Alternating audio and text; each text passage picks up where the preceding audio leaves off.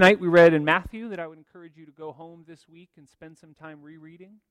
Think of, I don't know how many of you were aware of the detail, but I love the detail in the book of Matthew, how Joseph tried to divorce Mary secretly. I think there's a lot to that. And then what we're going to do for our sermons and for our other texts is going through the Old Testament. And we're going to look at passages that are rather difficult, but passages that point to a very clear need for why Jesus came.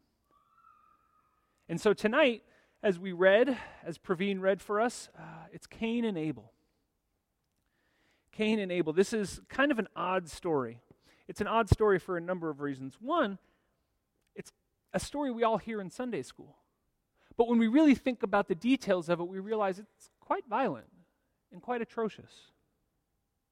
And if you haven't studied the book of Genesis much, I want to mention a few things that will come up. One, when we read Genesis, if we approach this as a story of history or looking for all the facts about the ancient biblical world and try to learn everything we can, we are going to be left wanting a lot.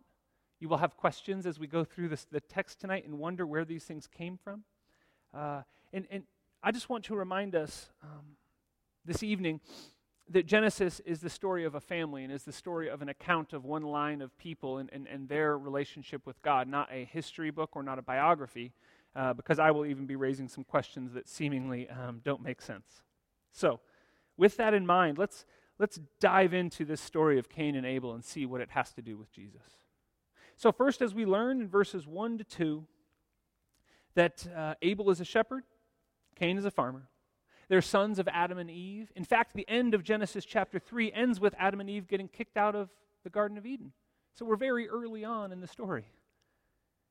And so as Adam and Eve get kicked out of the Garden of Evil, they